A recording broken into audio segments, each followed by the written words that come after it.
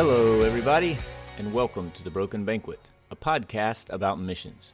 We are your hosts, Will Bailey and Dr. Ashley Goad, and we are so glad that you have joined us for another conversation about the church and missions, about what healthy mission relationships can look like, and as we hear from others who have dedicated their lives in one way or another to mission work.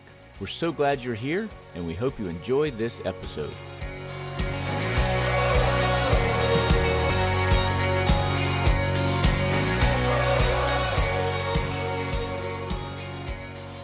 Hey, Ashley. Hey, Will. How are you? Third time's the charm. Let's hope so. Let's hope so.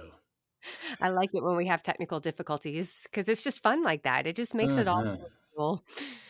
Yeah, especially when, we're not pressed for time and have things that, also need to be getting done. So yeah, Right on. Perfect. Right on. It's like a Monday, but it's Friday. It is. It is. I missed all of our listeners on Monday. We didn't have a new episode come out. We took the week off. It was nice to just catch up. I catched up on and listened to some of our episodes again. Oh, you know what I did? I went back and listened to our very first episode. And my, how we've grown, Will. My, how we've grown. Great content, but man, my, how we've grown. Well, I'm not sure if I want to do that or not. I probably should. Yeah. Hey, how was Holy Week? It was good. It was a lot of hours and it was wonderful. And I got to see a lot of people that I had not seen in a while. It was like a big family reunion. It was so good. But we had our last Lent Bible study Wednesday. We had a Seder-like dinner on Thursday. And our pastor of discipleship, she was so great. Stephanie spent so much time putting this together, and it was beautiful and meaningful and rich. I was so thankful that we did that. And Good Friday was beautiful. Silent Saturday was a really nice time to just rest with Chris and Molly. And then Sunday, it was incredible. We had more people here on Sunday morning than I think that I've seen since before COVID. So it was just incredible and so good to see so many people. And I hope they all come back this week. Surely they will. Of course they will. Yeah. That's how it works. Well, we did not see a whole lot of people during Holy Week, and that was kind of our plan. We did have a family of howler monkeys who came and slept in the trees around our little camping area at the farm. So that was kind of fun. What fun is that? I know. It was really cool. But yeah, it was good. It was nice to just have some time to rest, and did spend some time with Yolanda's family. And but it was good. It was a good Holy Week. Yeah, that's so good. And now I'm back in the office, and it's kind of weird. When teams are here, it's just so like all consuming. Everything we do revolves around having groups of 15 or 50 volunteers here.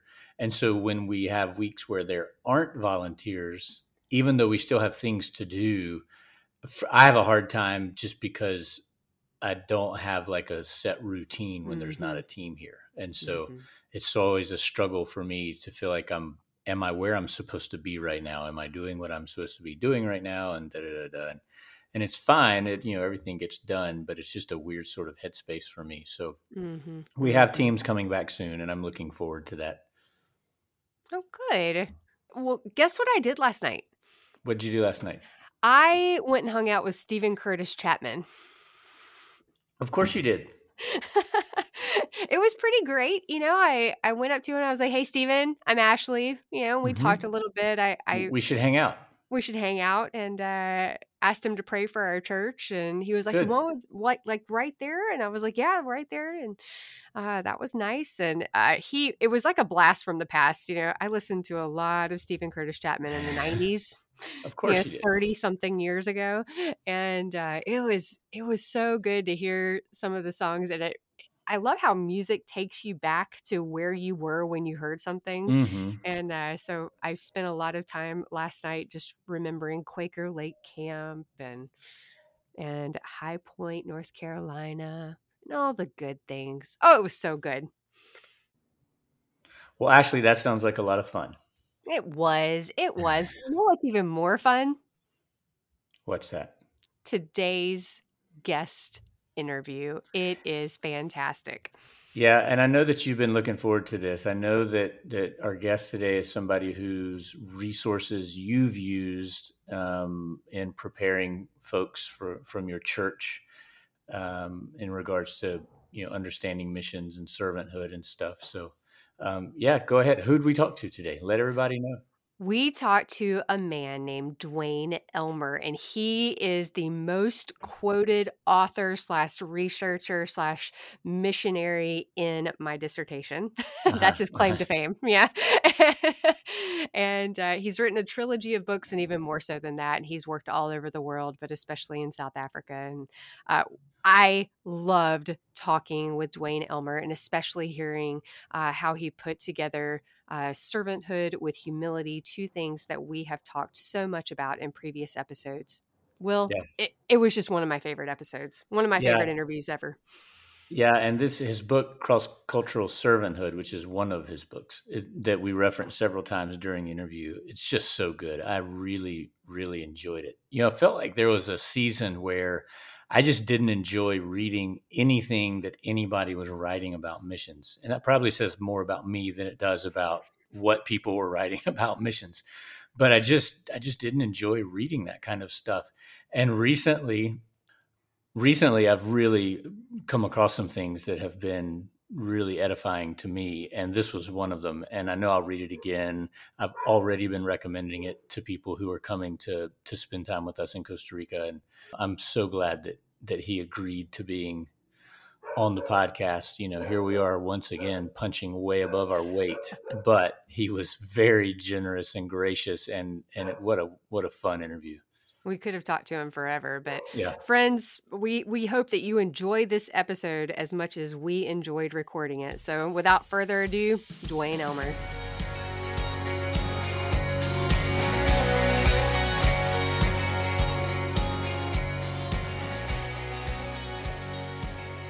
So I wanted to start off by just saying hello. How are you?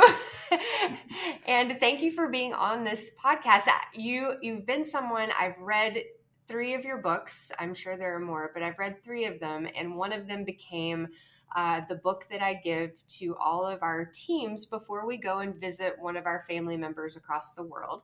So we try to read through it and discover what servanthood, what humility, what hospitality really does look like. But the more I was reading your books and going back, I wanted to know more about who you are. How did you get to the point of being Duane Elmer, author of a trilogy of cross-cultural books? Well, I grew up in rural southern Wisconsin, and recently we had a family reunion, and I'm sort of the senior member there now because my mother just died a few months ago. And they asked me what it was like growing up in a farming community. My parents were not farmers, but I was with my uncles and my grandparents on farms all the time. One of the things about that background was there was an egalitarian value, egalitarian spirit that resided in the community. And within that spirit, also a spirit of helping each other, because there was always vulnerability on a farm. If you broke a leg, you couldn't milk your cows, you couldn't bring in your crops, you couldn't sow your crops, etc. So there was a spirit there of mutually respecting one another, including hard work, honesty, and nobody was really above anybody else. And so I didn't realize it at the time, but those were values that I carried with me. And I took those with me when I went to school, and eventually when we arrived in South Africa. And I think to some degree, I hope at least, have stayed with me even to this day. Well, eventually I found my grounding in the doctrine of the image of God. And it came while I was at Michigan State when I was taking this class on interpersonal relationships. I took the class because I knew it was something that I needed help in or with. And this fellow was if you might remember B.F. Skinner and his book Beyond Freedom and Dignity, one of the best all-time selling books in history. Just a terrible philosophy of life, a horrible philosophy of human beings. His whole philosophy was every human being you meet is a possible victim of your persuasion that you can utilize for your own benefit. And it was an incredibly depraved view of life and a view of people. But I thought to myself, well, on what basis do I have a better view? And that's when I discovered the image of God, that we're all created in his image. And because of that, we are all worthy. Well, we all possess dignity. It's not something you give or take, it's something you have by divine endowment. And from that, I began to realize that every human being, this was C.S. Lewis, and you might remember it from my book, Ashley. C.S. Lewis said that we are all, every human being we meet is an image bearer of God. And that in that meeting, we either nudge people towards eternal splendor and glory or towards eternal corruption and horror. There are no neutral relationships, there are no neutral greetings, etc. So all of life, if it's going to be an act of worship, it has to be this kind of respect and the affirming of one another's dignity as we meet and work with them. And that was what gave me meaning in looking back on my own agrarian history. That was what they practiced, having very little knowledge of it, and that was what has taken me very much into the future. I was telling Ashley before we started that when I read Cross-Cultural Servanthood, I really enjoyed it, but I also was really frustrated by it, only because I didn't read it 20 years ago before I moved to Costa Rica. It would have been so helpful in framing what I was about to experience. There's so many lessons in here about service and humility. And the thing that I think I was thinking constantly while I was reading it was how to make this a part of teaching teams that are coming to work with us. Especially I think about young people. We have a lot of youth who come in the summertime and will spend a week with us. And it can be a really powerful, sometimes life-changing experience for them. And I think especially giving them some of the tools that are in this book. So on the one hand, I'm thinking, so how do I get them to work through this stuff ahead of time? But then on the other hand, I was thinking, but really the being here for that week or 10 days that they're here is such an important part of the learning process and the journey too. It's not really a before and an after, or it's not really that the being here is the goal and the book prepares them. That there's got to be a way that there's some sort of relationship between the two. And I'm curious to know, how do you see that dynamic with people being exposed to servanthood, maybe for the first time, really, young people who are getting out of their comfort zones? What are maybe the most important elements that you feel like should be present? What are the things that you think maybe are the most helpful things for me to be saying to them ahead of time? Prepare for this, or prepare for this by keeping this in mind. Thank you very much for your wonderful comments. I had exactly the same feeling as I was writing it, and wishing that I had formulated these things much earlier in my career. But I'm grateful that you have those insights that you come to appreciate as I have. That was a God thing more than almost anything else in my life, because I hate writing books, and I'm forced into it, and so I do it. So therefore, God gets all the credit, because if it were up to me, I wouldn't be doing these things. I do like to talk about them. I hate sitting down and writing. I think that with pre-field people, you have to be a bit more concrete. One of the things that I do with my pre-field people when I was teaching at college level is I made the statement that the most important cross-cultural experience you're ever going to have, and maybe one of the more difficult or at least challenging ones, will be getting married. That's true. Yeah, everybody says that, and I say that. I say that very quickly because my wife was born a Shona person in Africa. She was born in the bush. She grew up a British culture in Zimbabwe. And then her mother was Canadian, therefore, British background, and then became American. So I know cross-cultural marriages, but this, of course, what I'm saying now transcends all of that, because we each are a culture.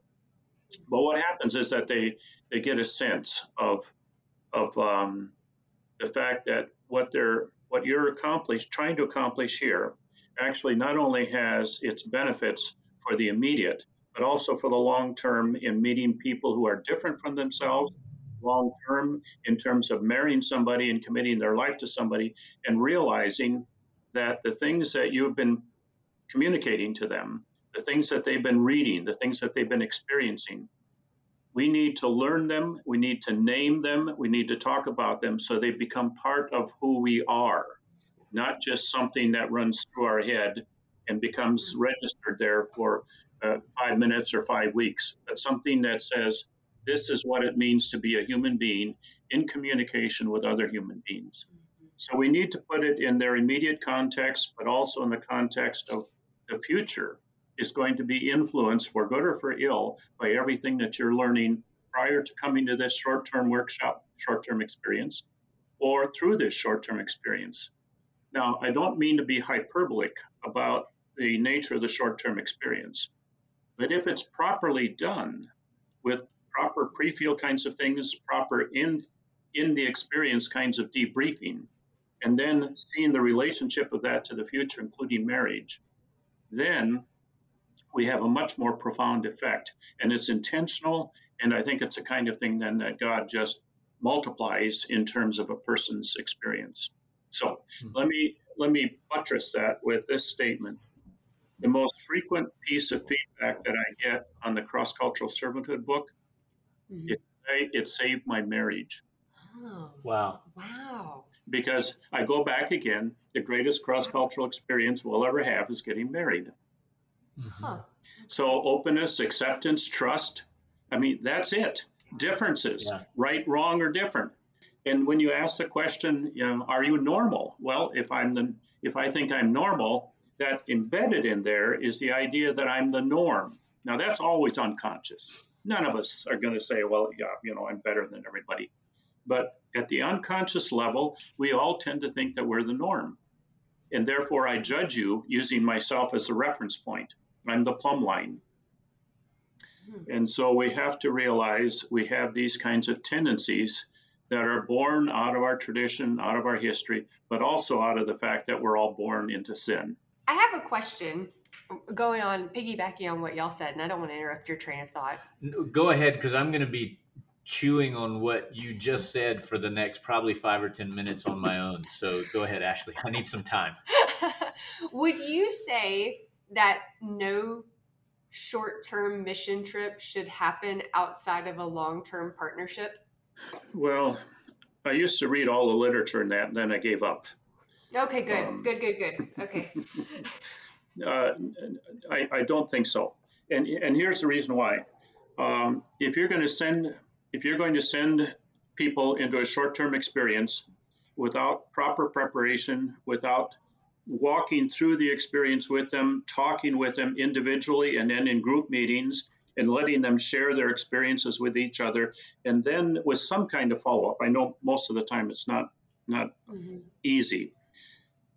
But if you're going to have the short-term trips where they just come and they do things and they go back, and none of this conversation, none of this reflective thought. By the way, my feeling these days is that reflective thought is not a very strong attribute in our emerging generations. Okay, so you have to bring reflective thought into the process if you're Canadian. And if you have that, then every short-term experience can, and I'm not being hyperbolic again, can be life-changing. It can be transformative because it starts a process with probably 1 or 2 new insights about who I am, what I want to be, and how I ought to be getting there. But if none of that happens, then a short-term experience is probably detrimental to the whole of the mission experience.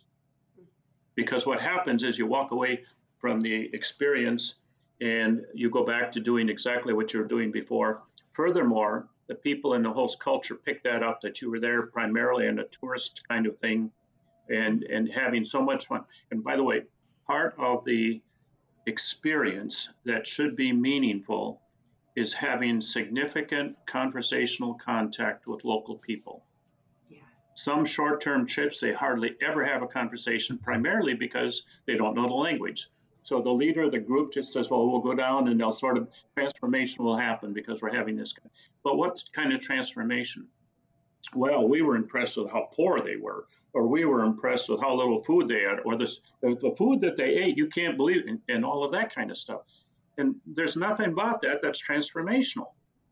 That is peripheral observations that mean nothing for the growth of the person or for the connectedness that we would hope for with the local people. So yes, the answer is yes and no, and it all depends on, and what you were saying, Will, is how do you prepare people, and then how do you create the engagements when they're on site, so that they're, I would say, if you can get them walking away from that with one or two things to chew on, you've done really well. But you have to be intentional about it. And the big piece of that is engaging with the people, even though there are language barriers. Get children to translate for you. They're always happy to do that. Right. Yeah, as a matter of fact, a couple of days ago, my 8-year-old daughter translated for Ashley as she spent some time visiting with my mother-in-law. My wife is from Costa Rica, so my mother-in-law is Costa Rican. Our daughter was born here and is bilingual, so she was translating for Ashley. Apparently now I owe her money because she was going to charge Ashley an hourly rate, which Ashley hasn't paid her for yet. So now I'm the one that is in debt to my daughter. Right, how quickly they learn. It went from $5 to $10 very quickly. It did. I see. Okay. But you know what I'm thinking about, just because of what both of you have said, is how important it is that the service opportunity, the trip, or whatever the thing, isn't the thing. Like that can't be what it's about.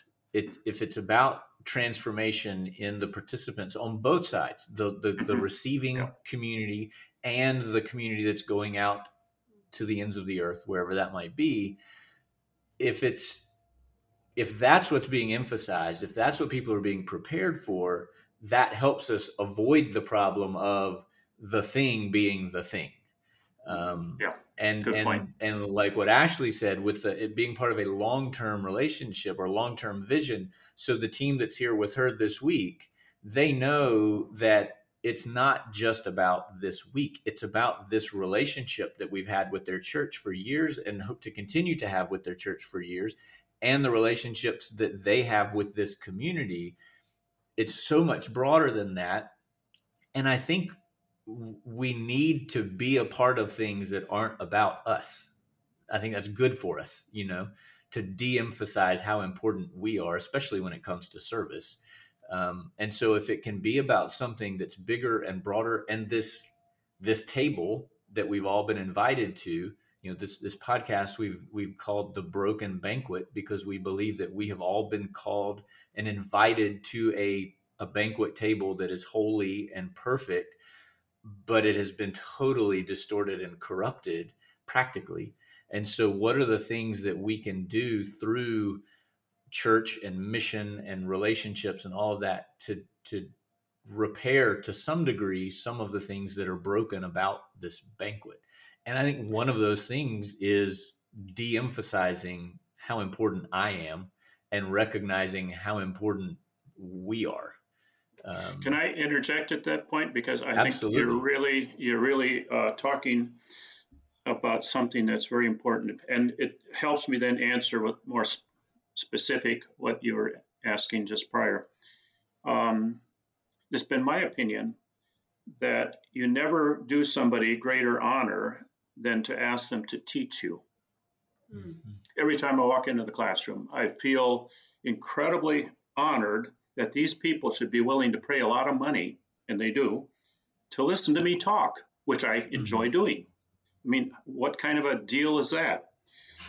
So I feel honored. All right. Now, if that's a given, I think it is, then I think that one of the things that it would be important for you to do is to require your participants coming in the short term, and you as well, Ashley, in preparing them from your end, what are the questions that we should be asking these people? And they form these questions in advance.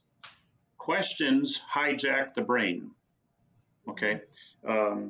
So anytime you ask somebody a question, there is an immediate focus on you and on the question and on the relationship. And if you're asking somebody a question, you honor them by saying, I have need of your help or your insight, or I'm interested in your insight on this. All of that is to honor the other person. And to your point, how do we pay proper respect and honor to them when we're there? And asking questions is one area. Now, the difficulty is that spontaneous questions don't work. Our mind doesn't work that way. We tried to get some things going in Africa where some women were getting together, particularly after the South African, the apartheid system broke down. But they ran out of questions, out of questions about their children or what they were preparing or whatever. And all of a sudden, these groups, these multiracial groups fell apart because they didn't have any common shared experience. But if you create questions, you share vicarious experiences, or you read a book together and you discuss the book together. Creating the questions in advance, and they take it with them on a piece of paper, and you get a translator. And then you maybe ask the questions around the table rather than having all the groups sitting together, which they can do for one meal a day or two, however you want. But if it's every meal, you're wasting some really great opportunities to sit at food with another person. There's proverbs all over the world that have to do about the importance of food in building relationships. You cannot sit at meat with your enemy is one that comes out of Southern Africa. To be at a banquet together shows solidarity, that I am with you, sharing a meal with you. We're sharing meat together. And it's very interesting that the first thing that we're going to do when we get into heaven is have a banquet with our Lord. Oh, yeah. We're going to share meat together. Or if you're a vegetarian, we're going to share food together, okay? Because of young people, if older people can't find it difficult to do this, how much more so younger people? So we have to prepare them for that. These prepared events and some quasi-structured events will probably be the things that they walk away with as memorable. That's what you want. If they're memorable, that's the beginning of transformation. And it's not that we ate there. It's not that we ate with them. It's that, wow, did we discover what beautiful people they were? Oh, you're exactly right. I call myself a little socially awkward. My husband came from, the social background of going to parties and all that Southern culture that's very stereotypical. And so I find myself having to go with him to a lot of these different events. And so I have a friend that I call beforehand, and we go over questions that I should have in my mind so that when I'm in one-on-one or small group conversations that I can ask very intentional questions. And it has been a lifesaver. Oh, wow. Thank you for sharing that. That's terrific. Yeah, absolutely. Some of us have to do that. Some people are naturals, but I'm more of an introvert. I want to, when I'm done in the public sector, I want to hide somewhere. That, of course, is something that's something I really had to work on, because it's very hard to be perceived as a servant if the first thing you do is hide from the people you're called to serve. I think I have a tendency to think about worship in the same way that you were describing this meal sharing. And partly because, just from a logistical standpoint, on a week that I may have 60 volunteers here, I'm trying to imagine what a shared meal with also that many local people plus translators and trying to create that kind of interaction. Obviously, we can do that when Ashley comes with a group of 6 or 7, but there's sometimes when I think that could be a little unwieldy. But the first thing that we do when teams get here is we go to church, in a local church, and sing songs together and pray together. And even though there's because we're in a Spanish-speaking country, a lot of the songs that are being sung are songs that people are familiar with from their home churches, just because they're singing them in English, and here we're singing them in Spanish. But I wonder if it's too much of a stretch to think that the same benefits that come from that sharing a meal, question and answer, kind of getting to know you environment can also be found in the worship environment, where we're still sharing with one another. I think the local churches here do feel like we're honoring them by wanting to be a part of how they are worshiping God and learning how God reveals himself to them in this place. And I think there's also the doors are open for these volunteers to participate and to be a part of it, regardless of how much or little they actually understand. Mm-hmm. One of the most profound worship experiences I've ever had in my life was I got to spend a summer in South Africa while I was in seminary. And, it took me 3 days to get there. I was jet lagged out of my mind. I didn't know what planet I was on. They picked me up at the airport and we went straight to church. And, during that one worship service, I'm pretty sure all 11 official languages were spoken at some point during the liturgy. I had no idea what was going on, but somehow I just knew somehow I'm at home here. Even though there's nothing mine in this place, I'm part of this, I'm included in this, and I've never forgotten that. And so it was interesting, I guess, just as you were talking about that sort of meal sharing and question asking scenario, it just reminded me of the way that's the hopes that I have for worship experiences for the people that we bring into this community would sort of accomplish the same things. It would. And I would say maybe you could be either even more intentional in two ways. One is possibly arranging an after worship small group time around, just some soft drinks or whatever. Hispanic people, as I understand them, at least, are very sociable, as are Africans. They're just delighted at every opportunity to sit down with folks from outside their church community. The other thought I had was that, by the way, thank you for thinking beyond, because that's absolutely correct. The other thought was that during their work experience, because I'm assuming they'll have some activity, and I would give them, rather than focus on how much you can get done, focus on maybe an hour in the morning when they sit down with a local person, another hour sometime in the afternoon when they can sit down, so that relationship is perceived as an important part of their being there, not just how much they can get done. So many of these short-term groups are focused on getting it done, and actually that leaves the wrong message, I think. Yeah. Yeah, I agree with you 100%. Oh, I think a question that I wanted to ask you was, what are the top 3 things that are the most important things that you want people to hear, if you had to boil it down to 3? The subconscious thing that I want them to hear, and maybe I should say conscious, but I want them to come away with the realization that the scripture speaks to all the experiences that we have. And even though the categories that I've developed are more out of social science, what I discovered at Michigan State was that they helped me understand scripture in some ways more than my theological professors did. I had good content from my theological professors, but Michigan State gave me categories and principles for how to function with the scriptures that all of a sudden I was able to see what they really meant in life.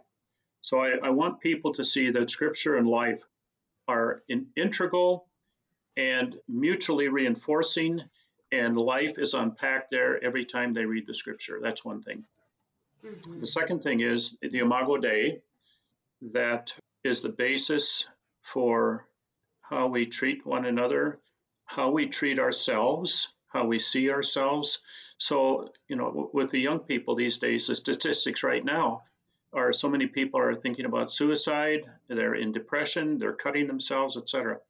The image of God in you says that is not right to do, because that's you're harming what God has made you to be, and you're missing that. And they need something to hang on to, and that's one of the things they can hang on to is the fact that God loves them. And he actually calls them in Colossians, I believe it is, you are his workmanship created in Christ Jesus. The word workmanship is poem in the Greek, poema. You are God's poem, and you're a beautiful work of art that the Creator himself has brought to you. Let's celebrate. Let's believe that. Another one is, the first one is that scripture is integral to all of life. speaks to all of life, instructs us in all of life. The second one has to do with the Imago Dei, which means that all of life is intended to be sacred, especially in the way in which we see ourselves and each other, treat ourselves, treat each other, and the way in which we view the world and all of God's diversity in the world. The third thing is, how do we serve God and serve one another? That, of course, all of these, in my way of thinking at least, pretty much consume every day. Mm-hmm. Mm-hmm. So those are the three. I mean, there are others. Handling conflict is a big one. The whole doctrine of forgiveness is such an important one. But cross-cultural forgiveness is grossly misunderstood. I appreciate your emphasis on the Imago Dei. I believe that Henry Nouwen taught that to me the best through his book, Life of the Beloved, and teaching me that I am a beloved child of God and that everyone around me is a beloved child of God. And when we begin seeing each other as such, the world changes because we treat each other with love and equality and kindness and integrity.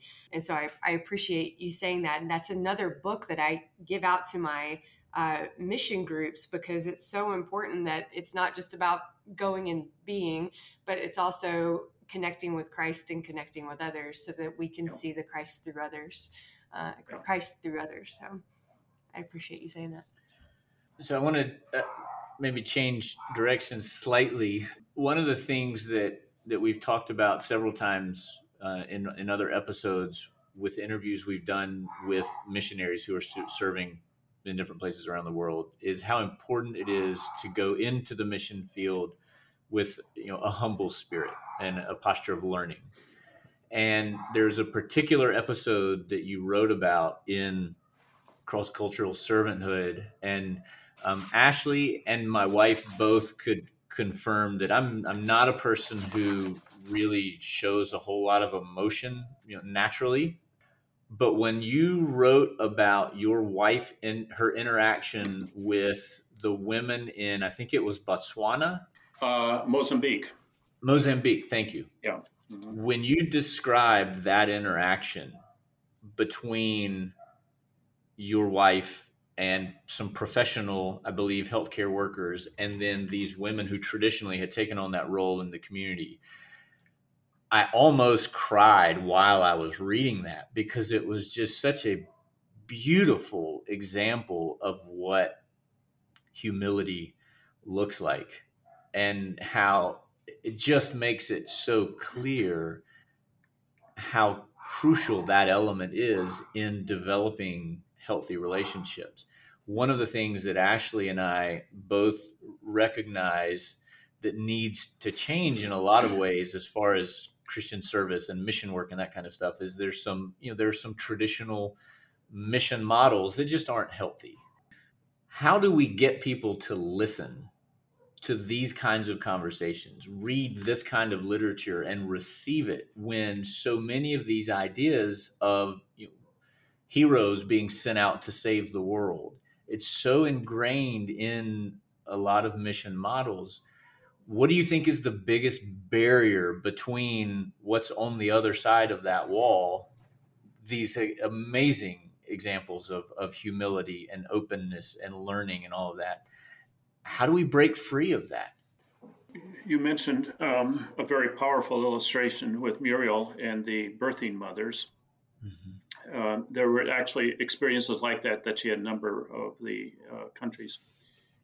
And she had the same posture.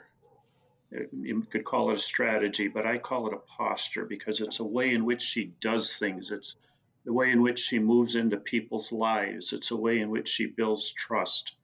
It's a way in which they trust her. So the first thing that she did in Mozambique with these was it the birthing mothers? Was that the case, I think, that you mentioned? She asked questions. She asked questions and she started out with the powerful people. These were the birthing mothers themselves. She talked to the moms. She talked to the health workers in the community. She talked to the local community officials in the local village, the chiefs, and then also in the local health department in the capital city. She asked questions. She listened. When you listen to people, it automatically seems to give you the right then to speak yourself. Okay. In other words, you honor them and they welcome you to speak. So after all this listening, and by the way, one of the things that's not in the book is that she had to instruct her health community workers that were working for her not to say anything. I mean, zip your lip, don't talk. So when she did talk, and the women started telling them about their practices, which were harmful. They were causing children to be born with blindness, causing children to die before their age 5, et cetera, et cetera. The health workers were just so wanting to jump in and correct them. As soon as you correct somebody, you cause them to lose face, to be dishonored.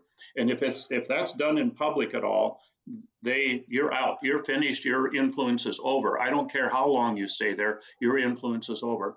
So my wife honored the birthing mothers by working with them and saying, you can help these birthing mothers by doing these kinds of things. So what happens now is you deflect the honor, and this is what you're getting at, Will. You deflect taking the honor yourself, and you let the people over here who are not Christians get the honor for telling these mothers what they ought to do. In turn, they honor you with more time, and you're accomplishing your goals and being there. Ultimately, God will get the honor, because at some point you'll say, well, God gives us these principles. You honor the people, and you do that. You serve the people in a way that protects their integrity, protects their honor, protects their sense of self-respect and dignity. And God somehow honors himself through that in ways that you could never imagine. And it's just beautiful the way it happens. And my wife was, that was who she was. And it's so Christ-like. I'll give you another quick illustration. This is mine, and I'm going to make it very fast because I think I've told the story only maybe 3 times or so because it's about me. And one of the things I did right, everybody knows what I did wrong because it's recorded in the book.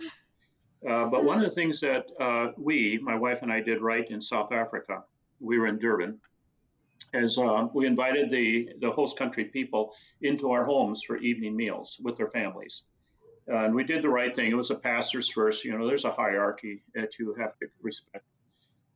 And had wonderful times with them. And what appeared to be a small thing to us, but a huge thing, is that during apartheid, you couldn't do this. You weren't supposed to be doing it.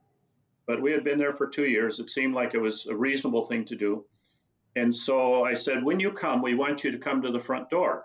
Don't come to the back door. We won't let you in, because that was the way all during apartheid, you could only come to a white person's home coming through the back door, the place of servants, the place of, the low people.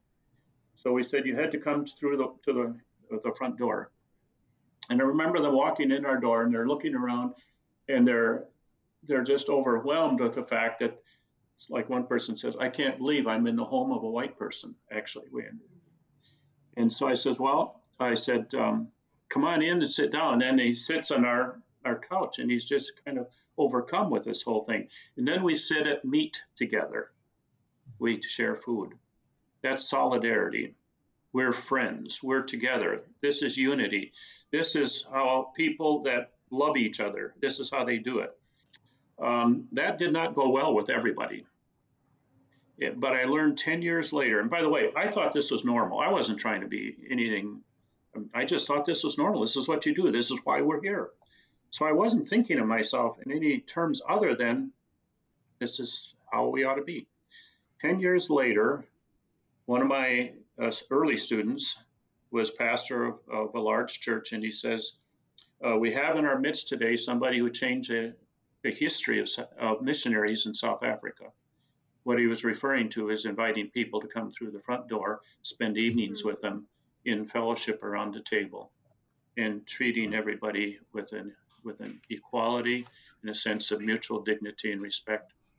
So, these are the kinds of things. I had no image that what I was doing was in any way special, but God just blossomed, nor did my wife.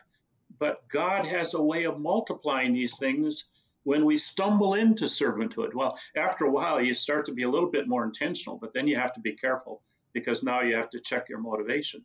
So sometimes it's better to stumble. Well, and that gets to one of my favorite quotes in your book is hospitality is extending love to those we don't know and who may be of a different ethnic or cultural history. It's the idea of being gracious to all people, welcoming them into your presence and making them feel valued. And I can think of times around the world being invited into so many different homes all over the globe, and then in turn inviting those same people into my home. And I think it's through these relationships that I have found the truest version of myself because I'm able to see who I am through their eyes and I'm seeing them through Christ's eyes. And I think it's a beautiful way that you describe that of making others feel valued, inviting them in through the front door, inviting them to sit at your table so that we can really all sit because everybody at Christ's banquet table has the same seat. Yeah, that's a wonderful thought. It triggered something that I'll come back to an earlier question that you had, Will. You know, Ashley, some of the things I just need to keep rereading that I wrote. That's one of them. When you're welcoming people in as a short term, or when you're training the short termers to come, however it is, the more you can connect them with their world and these principles. Now, that's not always easy, but one came to mind here. So go back and read the right wrong difference part of the chapter and ask them in your home what's right, what's wrong, and what's different. Do your parents define wrong differently than you define wrong? Do you put some things in the difference category that they put in the wrong category? And let them struggle with that. Let them struggle in small groups with them. Give them a piece of paper with white, wrong, different. Write those things down.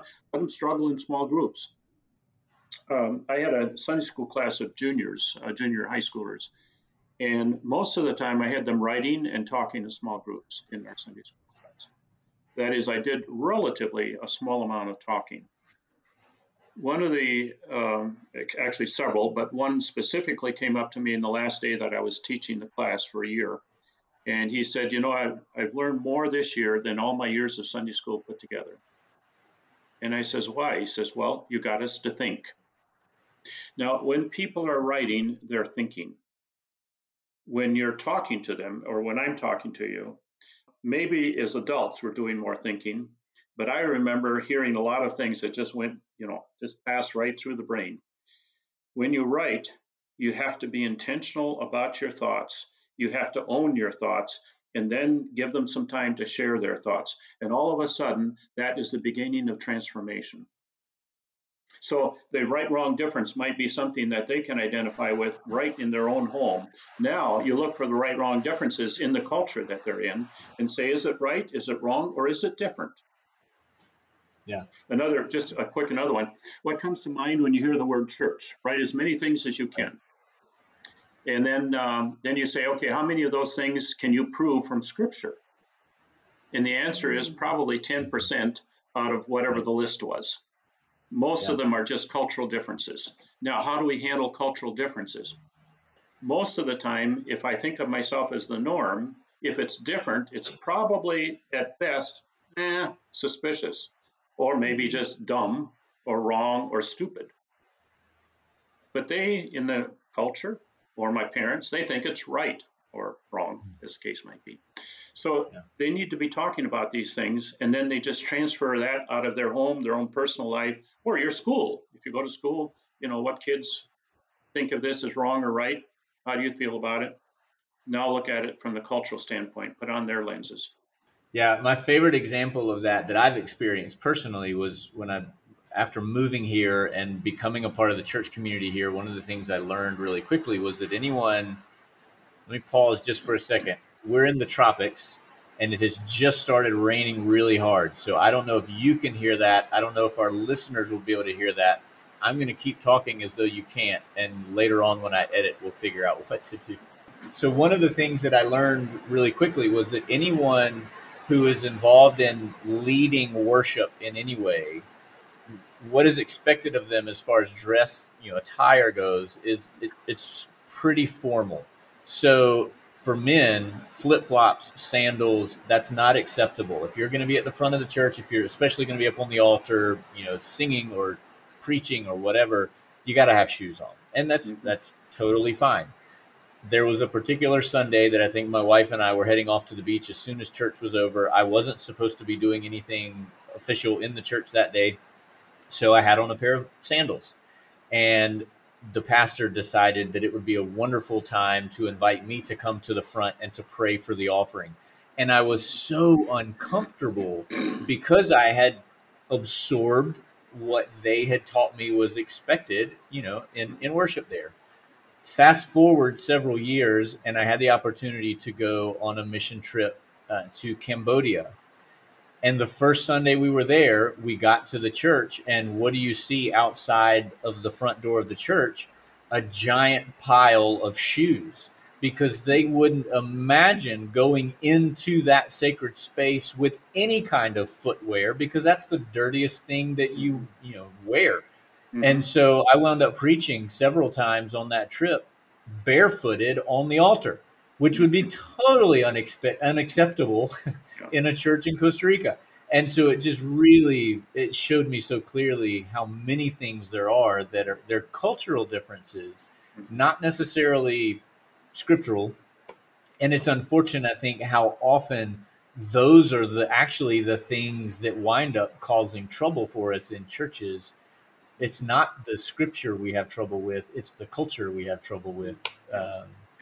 But I really appreciate you sharing that. And I've got a feeling we could probably just do this all afternoon, but that would be an abuse of your time, I'm sure. And you've been so generous already. And I'm really afraid that the harder it starts raining, the less we're going to be able to hear from one another. But maybe we can schedule a time to continue this conversation or have another conversation later on. I think we would both love to do that. We appreciate what you have to offer, the two of us and to our listeners. So thank you so much. Yes, thank you so much for making time for us. We really appreciate it. This was several months coming, so I was very excited and eagerly awaiting. So thank you for your time.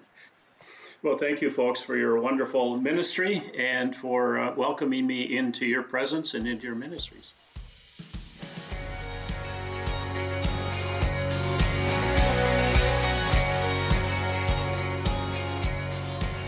You've been listening to The Broken Banquet, a podcast by Will Bailey and Ashley Goad. Music provided by Irene and the Sleepers. Join us next week for another episode. He's prepared the table. All things are ready. Come to the feast.